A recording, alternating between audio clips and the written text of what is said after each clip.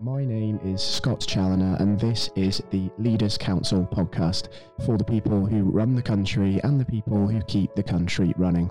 You join us on a cloudy winter morning here in the capital, but I'm delighted to say that joining me on the programme, hoping to add a little bit of brightness to affairs, is Jonathan Craig Wright, Director at Clearwell Mine Management Ltd, the entity which controls the Clearwell Caves tourist attraction based in the Forest of Dean.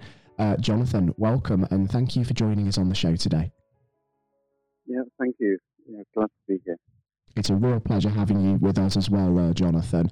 Now, I've only, of course, given a very brief overview of yourself and the business, but just for the listeners tuning in that may not be familiar with Clearwell Caves, what is it that you essentially offer as a tourist attraction, please? We are a tourist attraction, but we're also a partly working mine, a small organisation really, just producing ochre for making paint.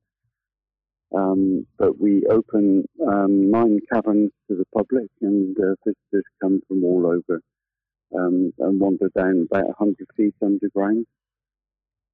And we've got an amazing collection of artefacts and mining equipment that we've also got on display as they walk through. And we do caving activities and take people down underground fairly deep, about 200 feet down.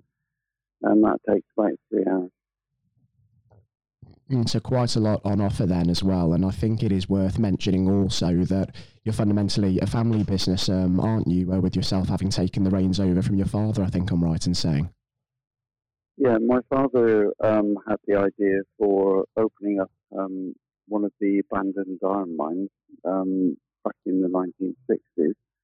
And he began to just gradually open each cavern. And he got to a stage where there were visitors beginning to come, and he wanted someone to help him to run the cave, and contacted me and asked me if I'd be willing to come over and help him with it. And I've been here since 1984, so it's quite a long time, really. Very long time. And I suppose in all of those years helping run the business, you've probably never encountered a challenge quite like that we've seen in the last couple of years since the sort of COVID-19 pandemic has sprung upon us. How has that sort of affected the business from an operational point of view? Well, COVID has had a very dramatic effect on all hospitality, really. We're just an aspect of it.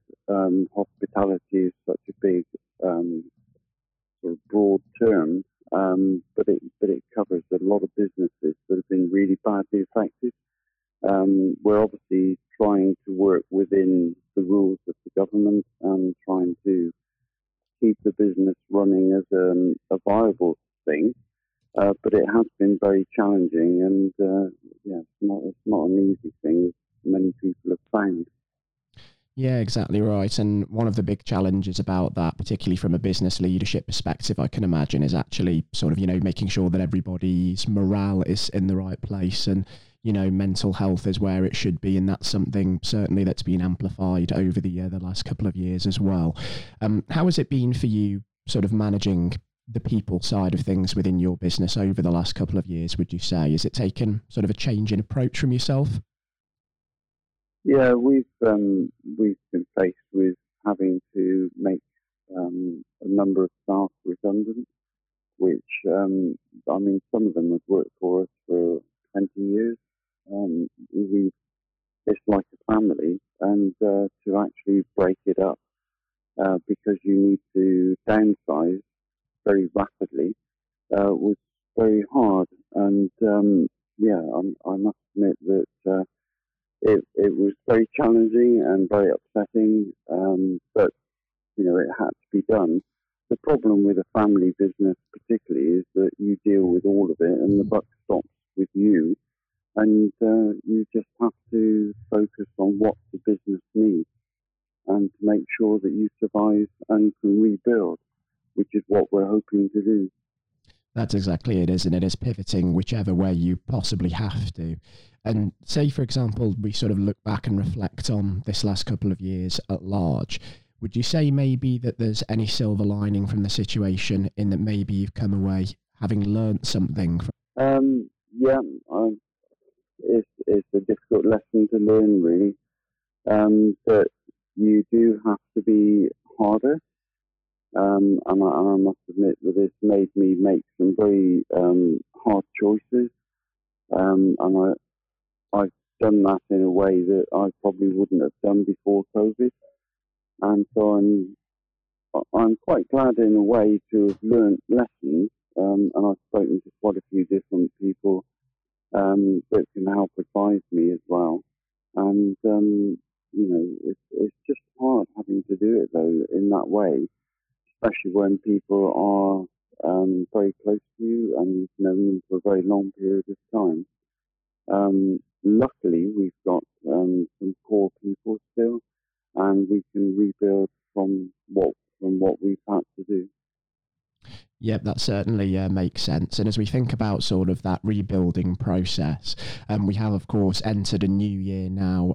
We're hopefully going to soon be out of the acute phase of the pandemic, although there is the variable of new variants in the equation as well.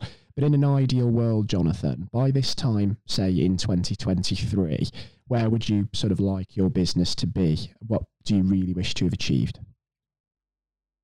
I think we're going to have a period of just holding and consolidation and just keeping it strong. But the business is definitely much smaller. We've downsized, we've stopped some activities for the moment.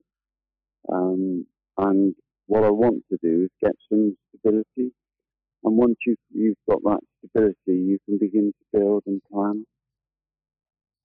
Yeah, absolutely. Really, really important, just getting onto that stable footing. And then when you think about the G word growth, it's about sort of making sure that it's measured from there, isn't it? And you're not sort of going out beyond your means, I suppose.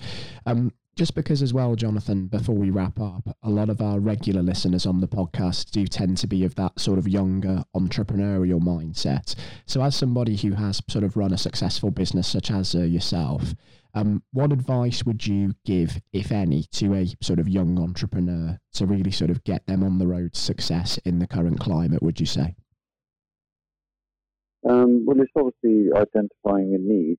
You know, the people obviously have to want what you're doing, and then to provide that service in a way that is perhaps a bit imaginative, a bit different, because it will make you stand out from other people. It's just to look at a way of making your business a slightly different aspect of whatever your idea is. It's about finding your niche, isn't it? And that's incredibly sound advice indeed, of course, finding your niche and then sort of building it up from there. We are unfortunately just about out of time on the programme this morning, Jonathan, but thank you so much for joining us on the show. It's been a real pleasure having you, and hopefully over the next year or so, as we start to see the situation improve, fingers crossed, I'd actually relish the opportunity to catch up and have you back on the programme with us, just to see, you know, how things are coming along within the business, and hopefully there'll be some real good news to share at that point in time. Yeah, thank you for asking me. It's been wonderful having you on with us, Jonathan, and I do hope that all of our regular listeners enjoyed the interview. And for anybody tuning in today who may feel that they have their own tale of success and innovation to share with us here at the Leaders Council, then why don't you also apply to be on the programme via leaderscouncil.co.uk/apply. Until next time, everybody, please take care and goodbye.